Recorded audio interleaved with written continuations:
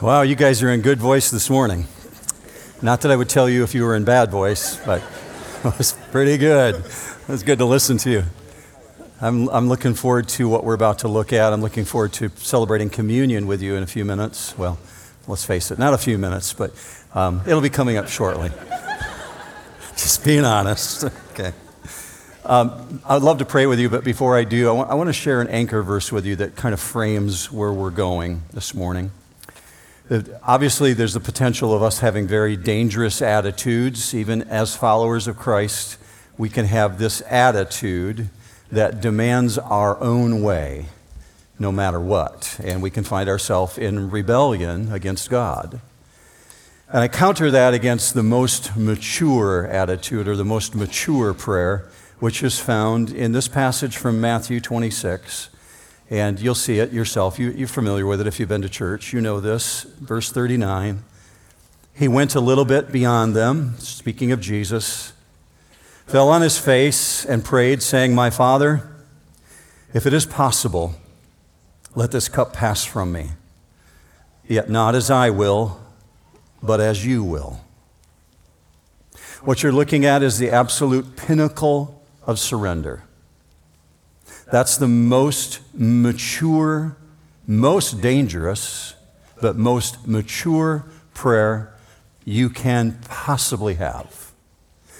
That's an individual putting themselves in that place of, do in my life whatever you have to do to conform me to your purposes. No matter what, God, I'm totally surrendered to you. That frames where we're going this morning as we look at 1 Samuel chapter 8 and chapter 9. Before we do that, would you pray with me? Let's pray together. Lord God, I thank you for what we will celebrate in communion and what we will declare as a witness, that we're not ashamed of the gospel. But before that, Lord, we look to your word and we ask that you would help us with this attitude issue of wanting to be in rebellion, because we are truly people who want our own way. So finding ourselves in that place of looking for your will first is what we really desire to pay attention to. And what I recognize, God, is what we'll agree on right now in a service on a Sunday morning is pretty different from where we'll be on a Monday when we want to pursue our own will, our own desires. So I pray that this material that we're about to examine from your word, that you're teaching us through your Holy Spirit, will be applied to us in such a way that it will reverberate throughout our life and that we won't quickly dismiss it. We surrender this time to you right now, asking that you would help us to shut out any distraction, but that we would pay attention to what you have to say. And we ask for that in Jesus' matchless name. And all God's people said, amen. So it's 1043 BC. Samuel has been a leader of the nation for his entire life at this point. Nation of Israel is looking much brighter because Samuel has been in authority. And it looks like it's a very promising future. He's somewhere in his mid-60s, maybe late 60s at this particular stage. But as Samuel ages, familiar patterns begin to reappear again, as we saw previously among this particular nation. Now, Samuel, for himself, he's made plans to groom his own sons to take over for him.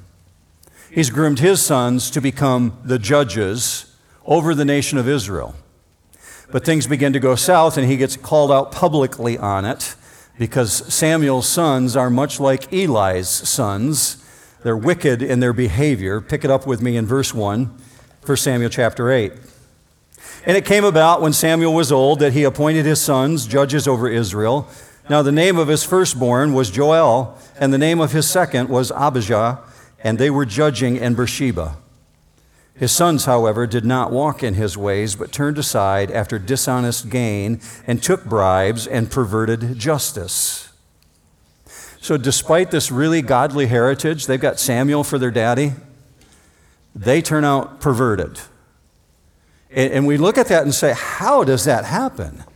And a lot of good, godly parents want to know, how does that happen?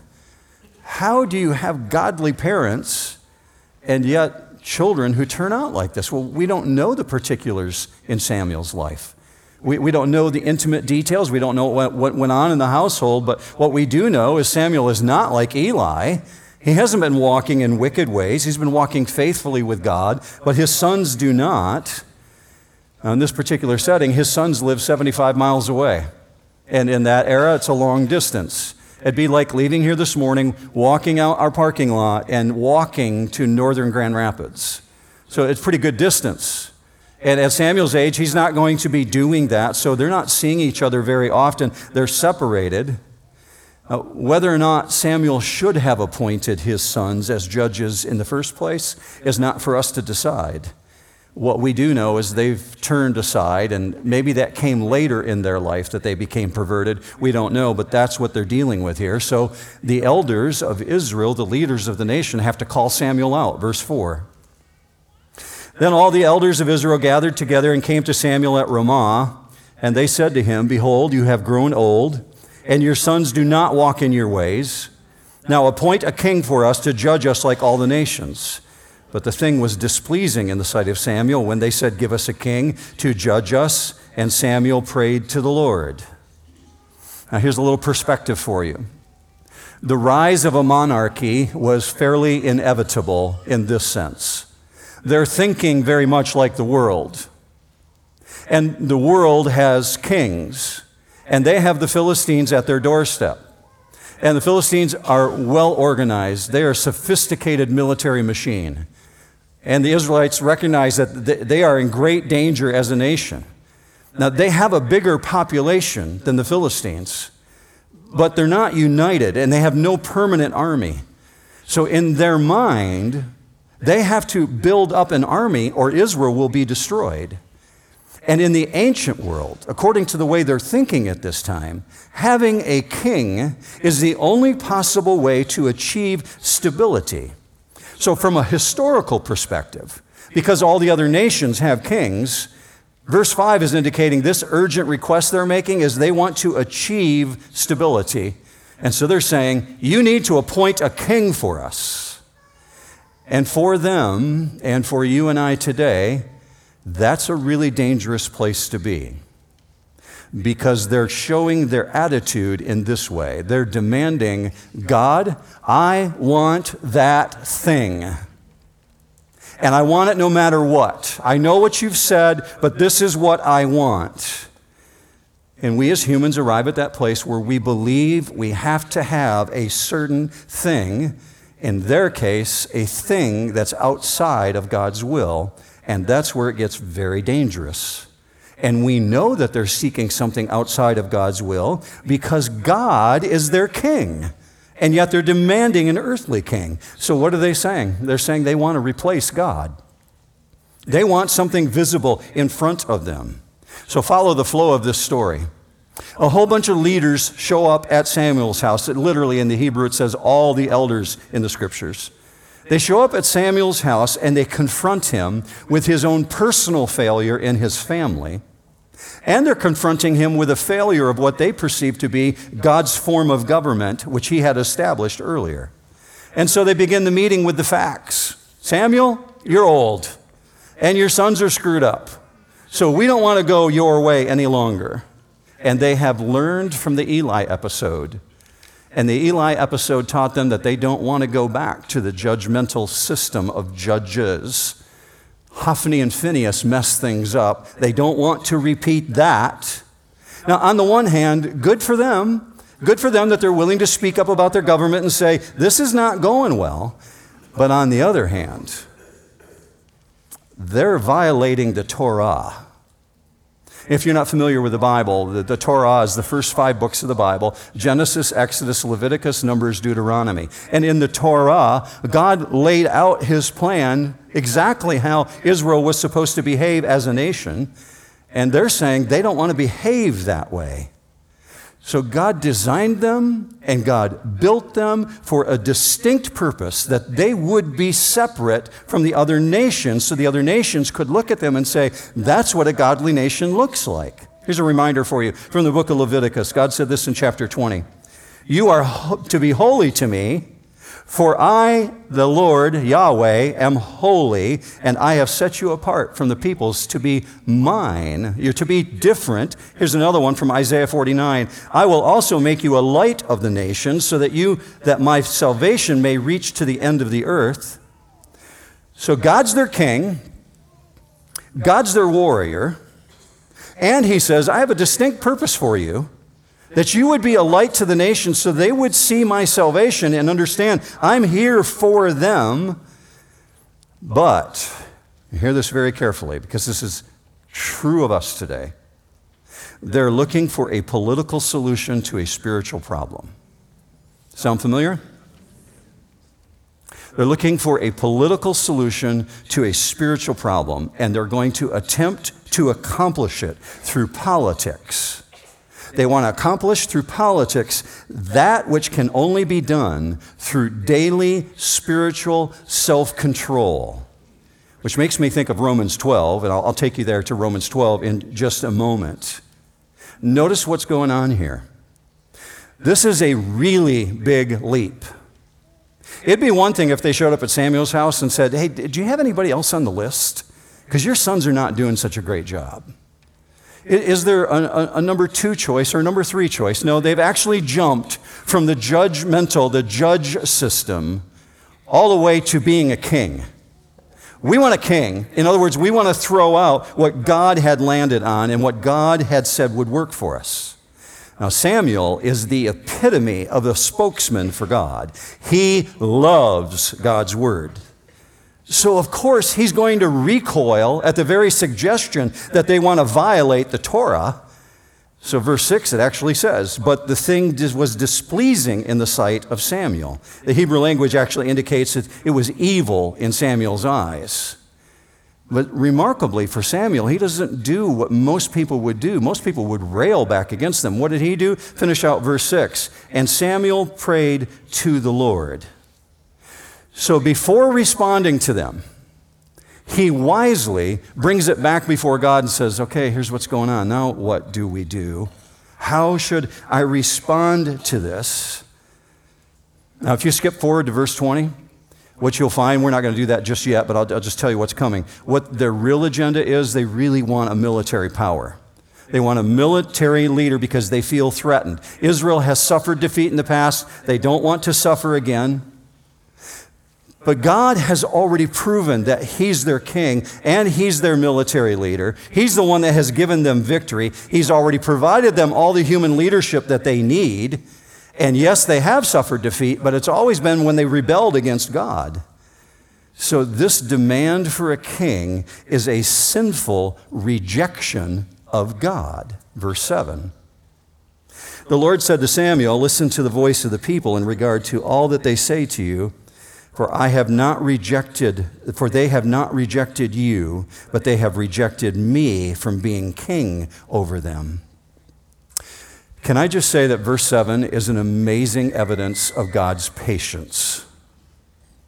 You want to look for evidences of God's patience, long-lasting patience. You look at verses 7 in that way.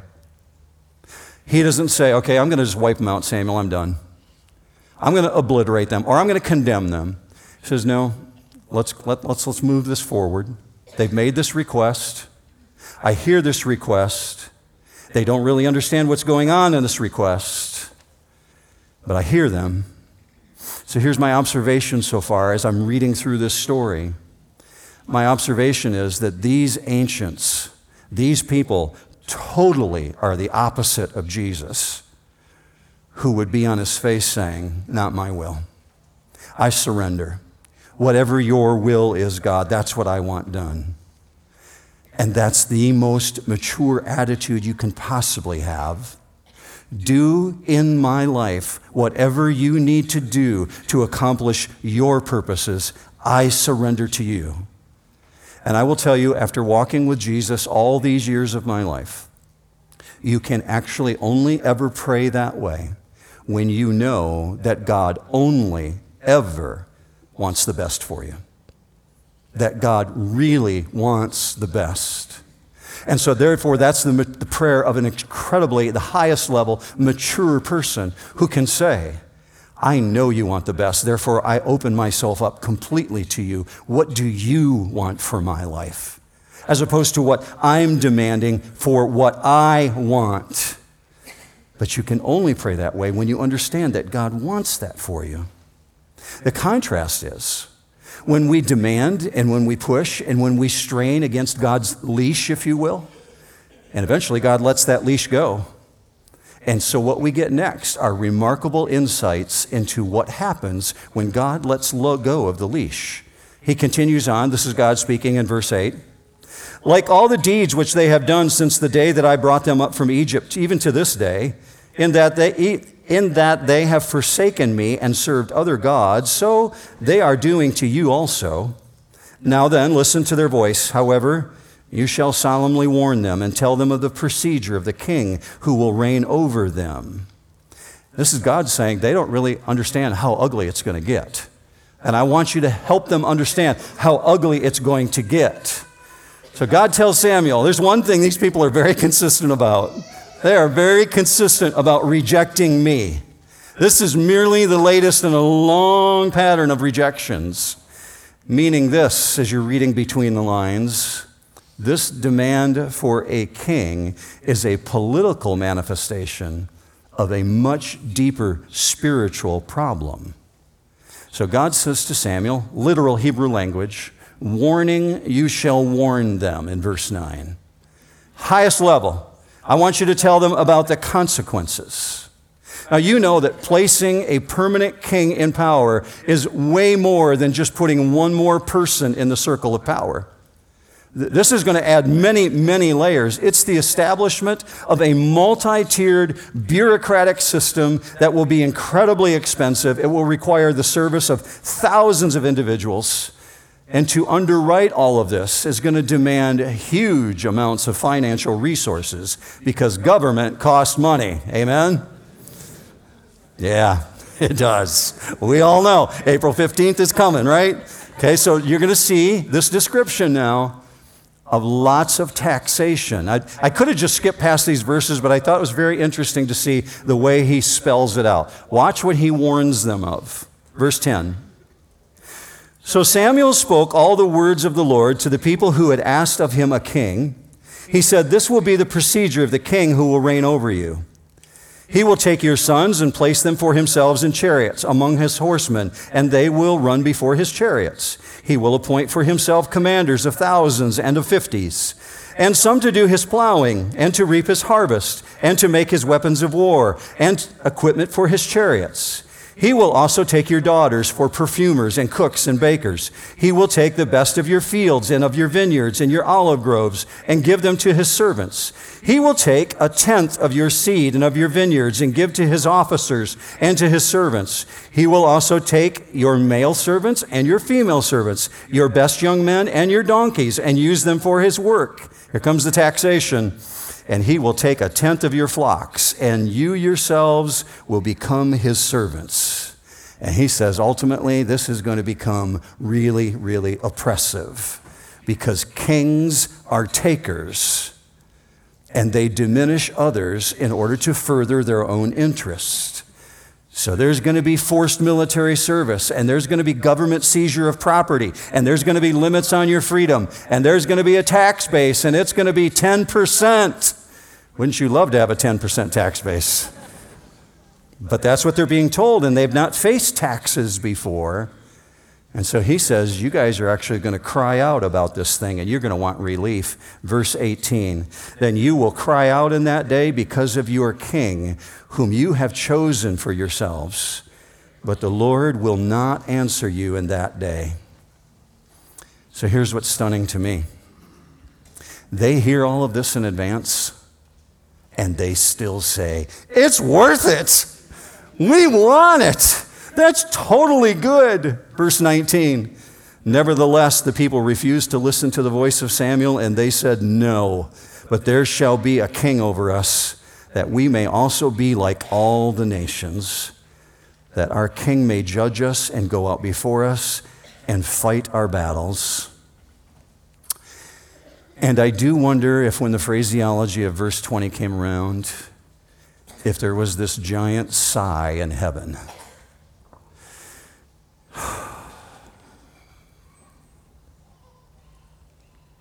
How else can you respond when somebody knows everything they're not supposed to do and they want to do it anyway?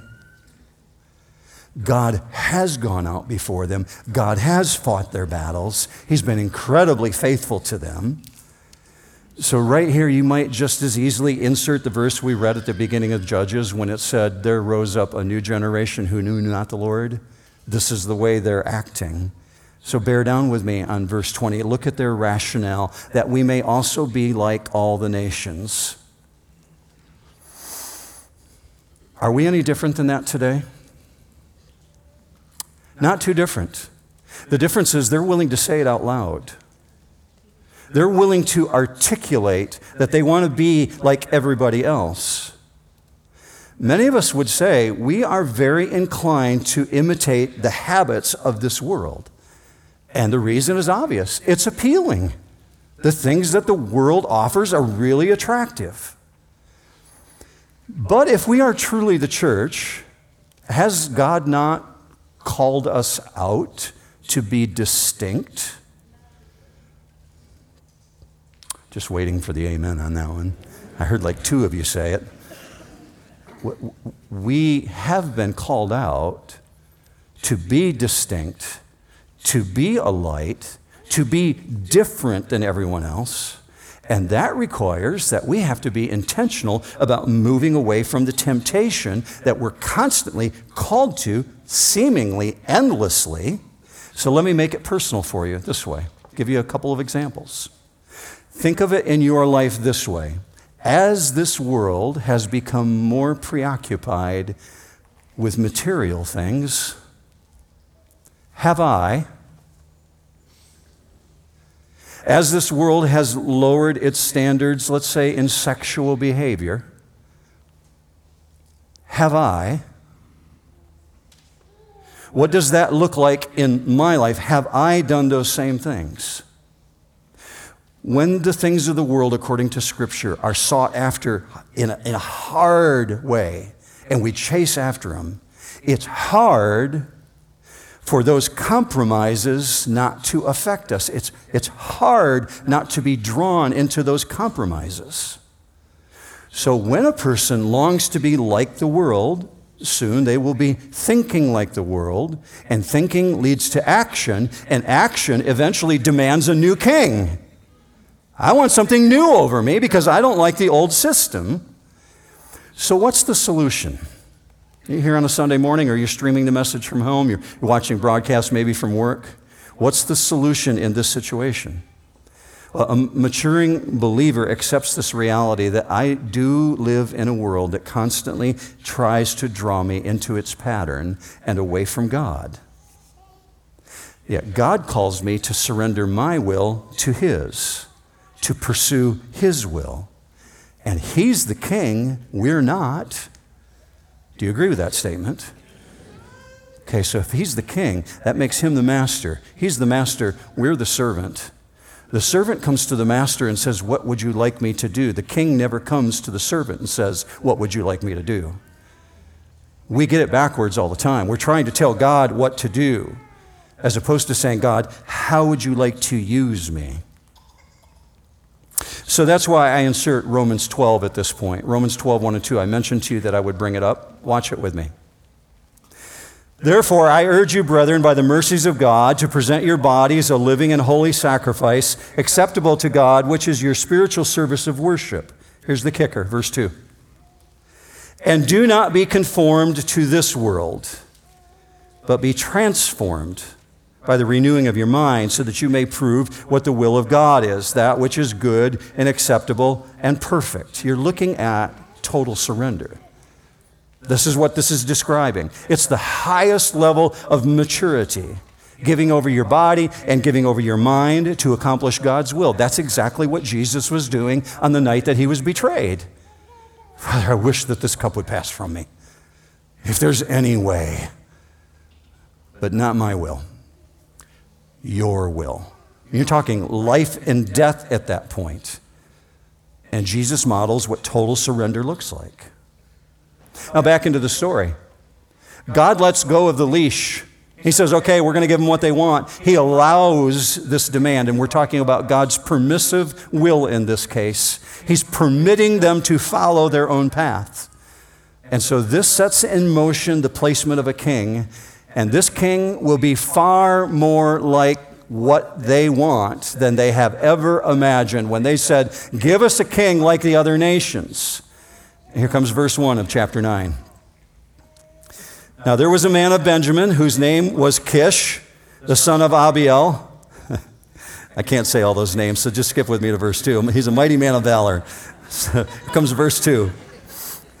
He had a son whose name was Saul, a choice and handsome man, and there was not a more handsome person than he among the sons of Israel. From his shoulders up, he was taller than any of the people. So Saul could be on the cover of GQ. Right? He's a male model, perfect. He's just chiseled in his looks, both his physical build and in his face, to the degree that they call him out and say, there's nobody more handsome than this guy in the entire nation. But did you notice that he's from the tribe of Benjamin?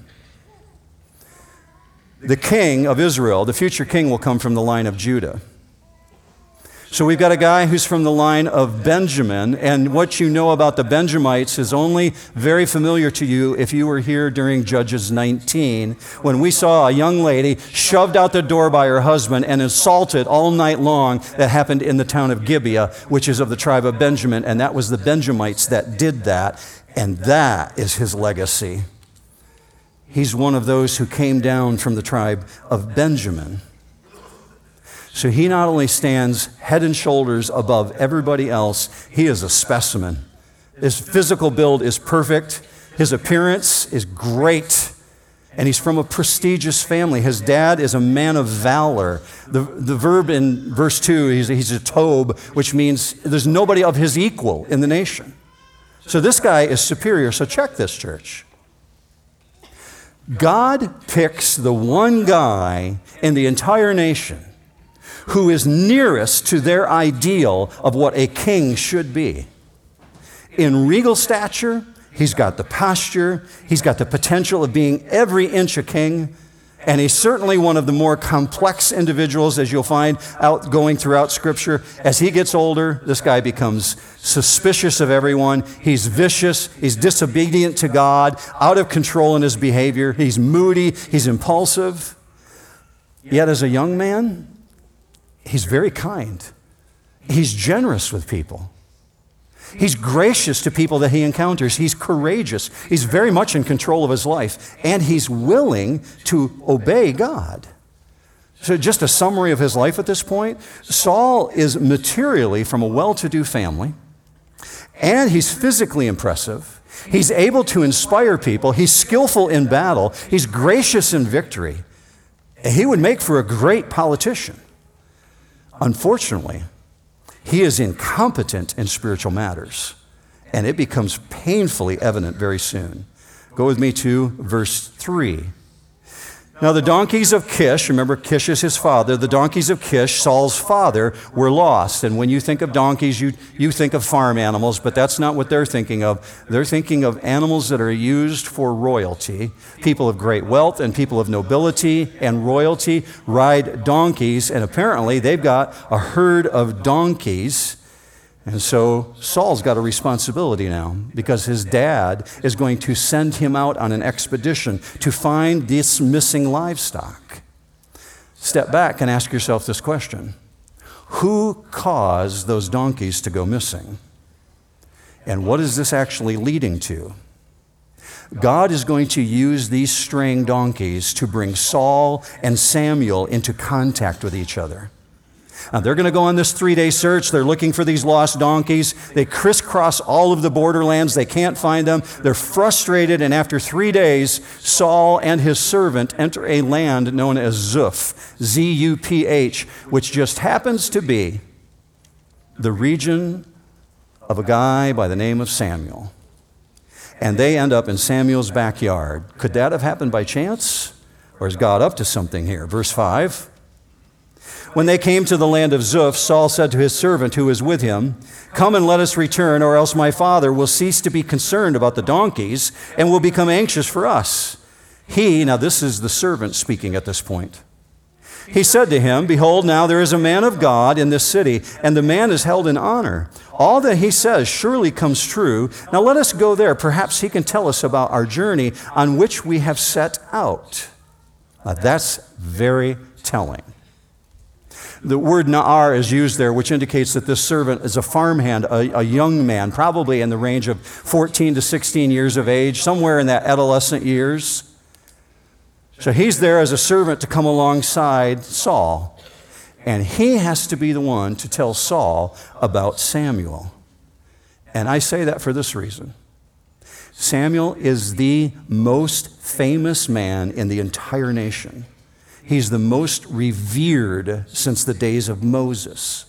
And Saul doesn't know about him, which tells you he's not spiritually dialed in. Now, there's some terminology that's going to be used here. The word seer is used repeatedly, as you'll see in just a moment.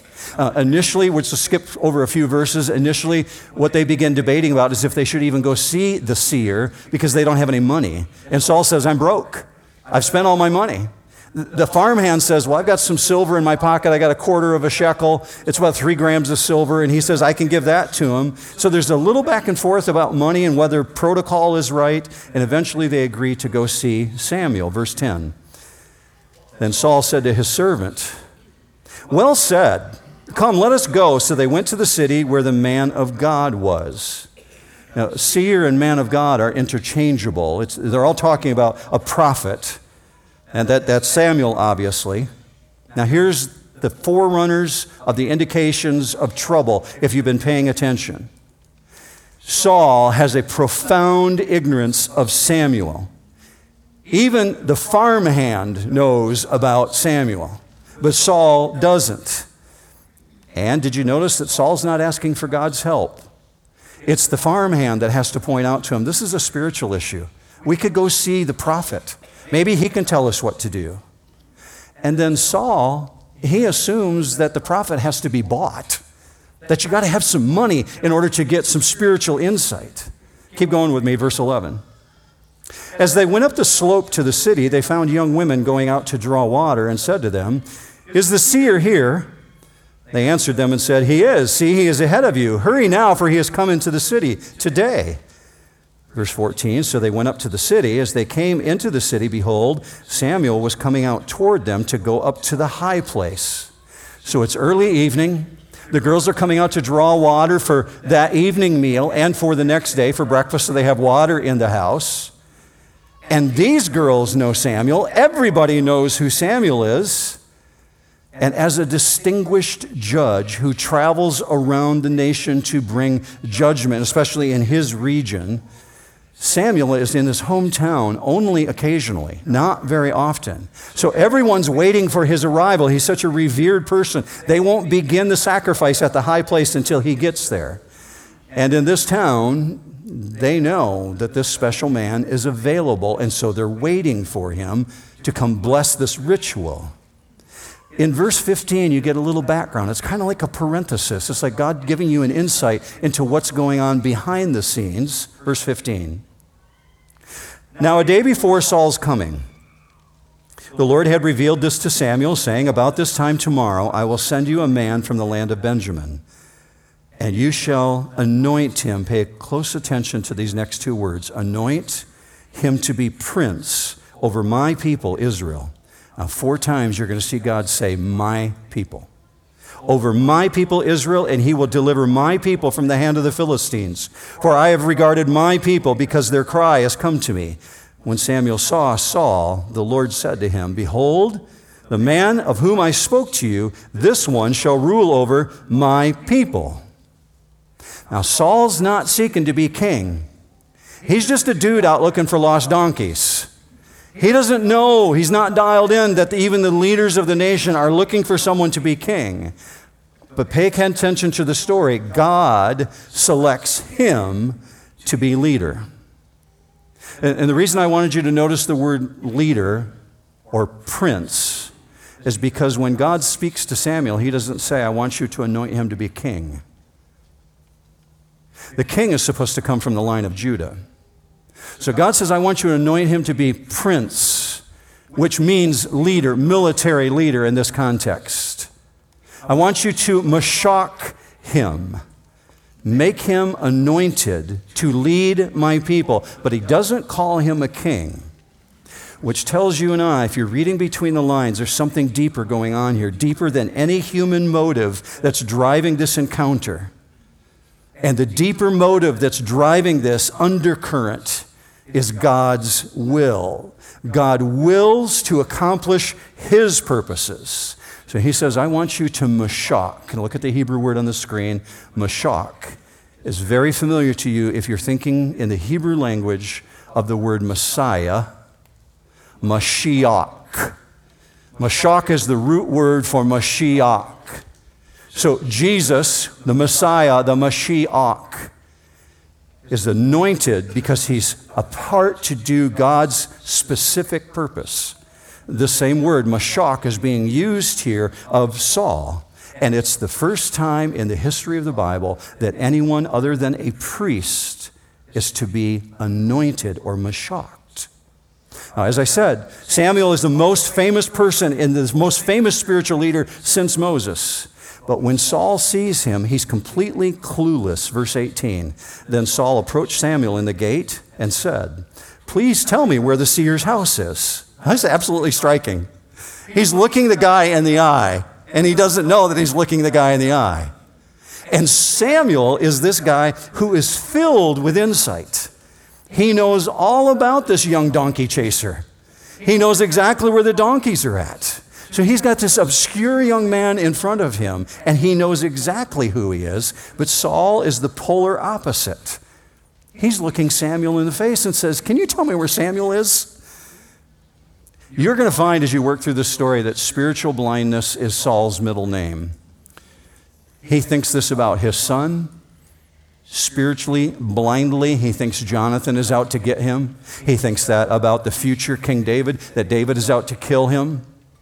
He thinks that about other sons of his own.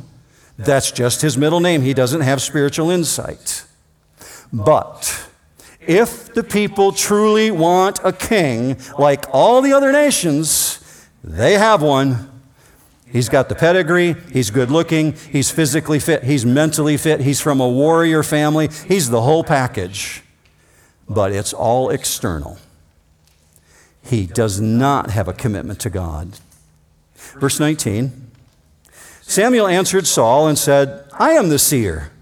Go up before me to the high place where you shall eat with me today, and in the morning I will let you go and will tell you all that is on your mind. As for your donkeys, which were lost 3 days ago, do not set your mind on them, for they have been found. And for whom is all that is desirable in Israel?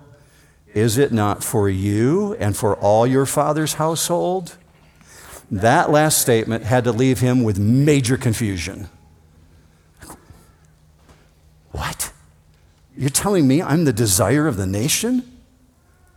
Do you know who I am?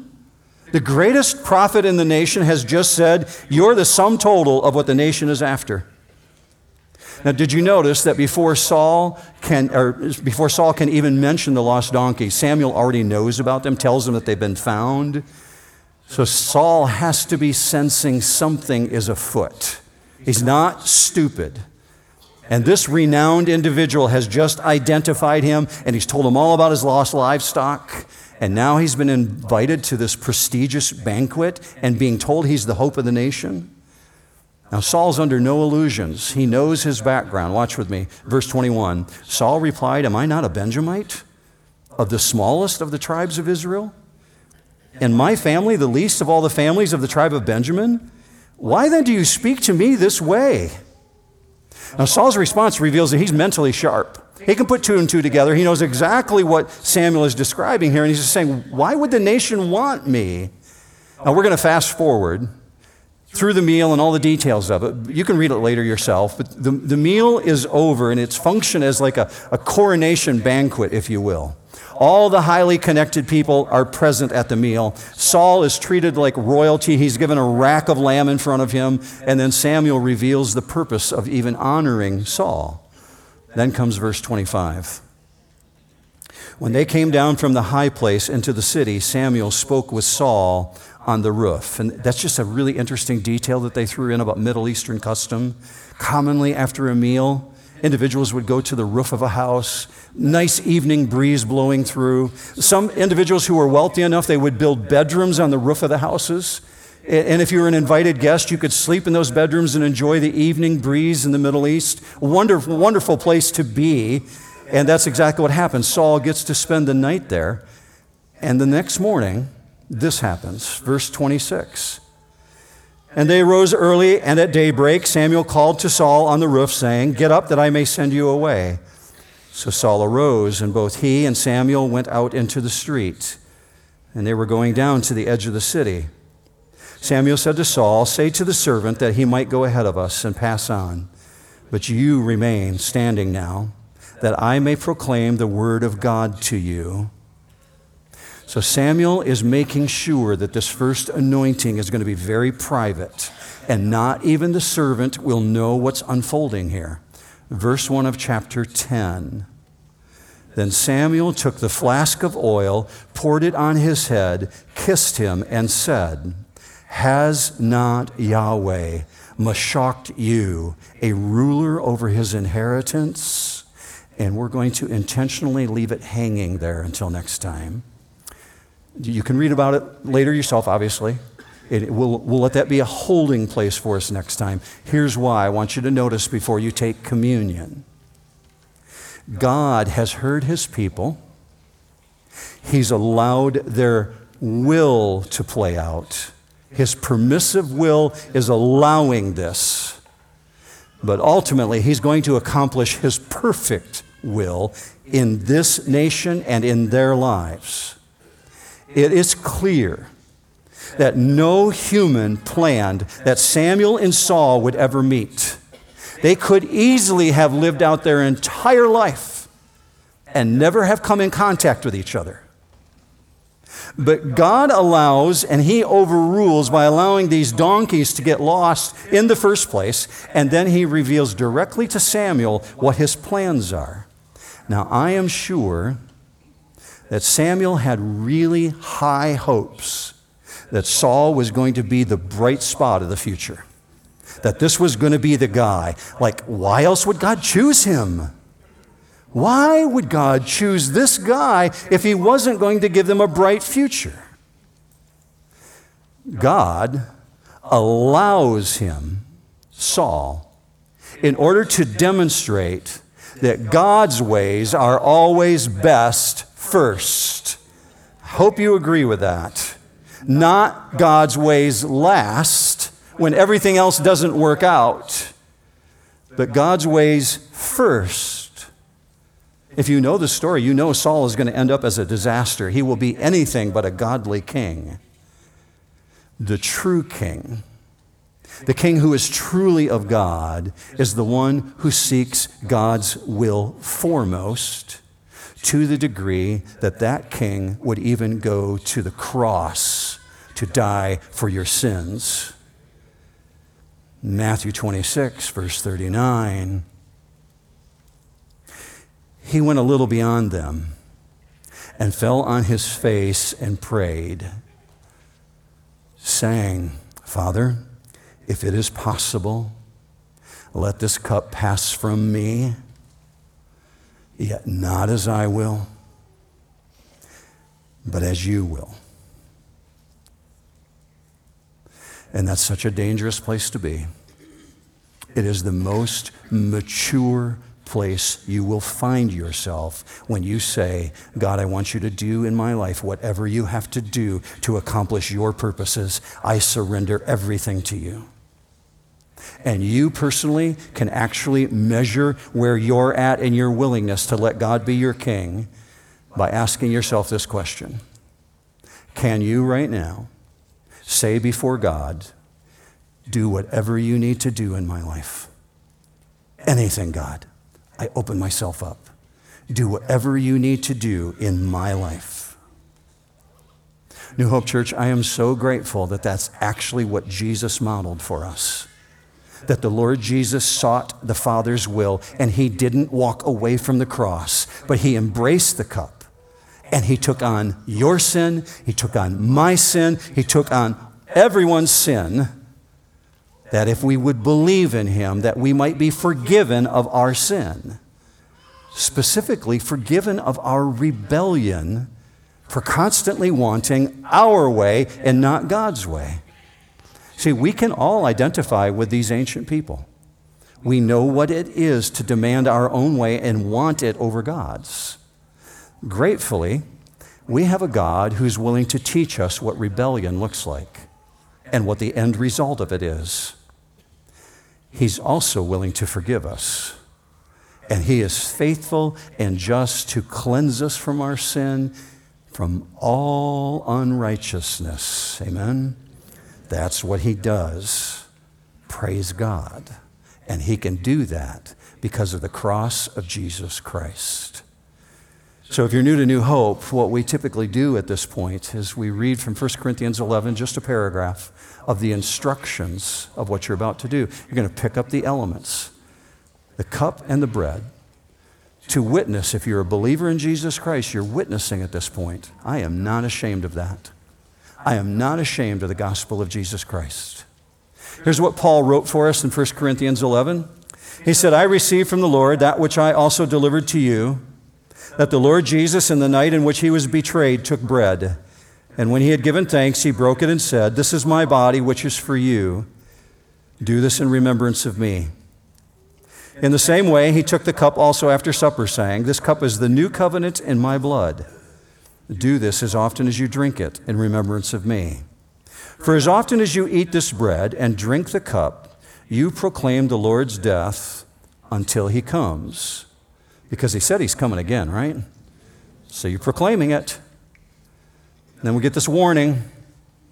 Therefore, whoever eats the bread or drinks the cup of the Lord in an unworthy manner shall be guilty of the body and the blood of the Lord, but a man must examine himself, and in so doing he has to eat of the bread and drink of the cup. This time right now is for you, before you come and pick up the elements, to examine yourself. Ask yourself that question. God, have I ever come to that place where I've surrendered to you, where I've put my desire aside, and I'm chasing after your desire? I invite you to consider that right now as you deal with the things in your life before you pick up the elements. Remember, there's tables in the atrium in the back, and you can go to any of the tables here in the front. Take this time right now and talk to your Father in heaven.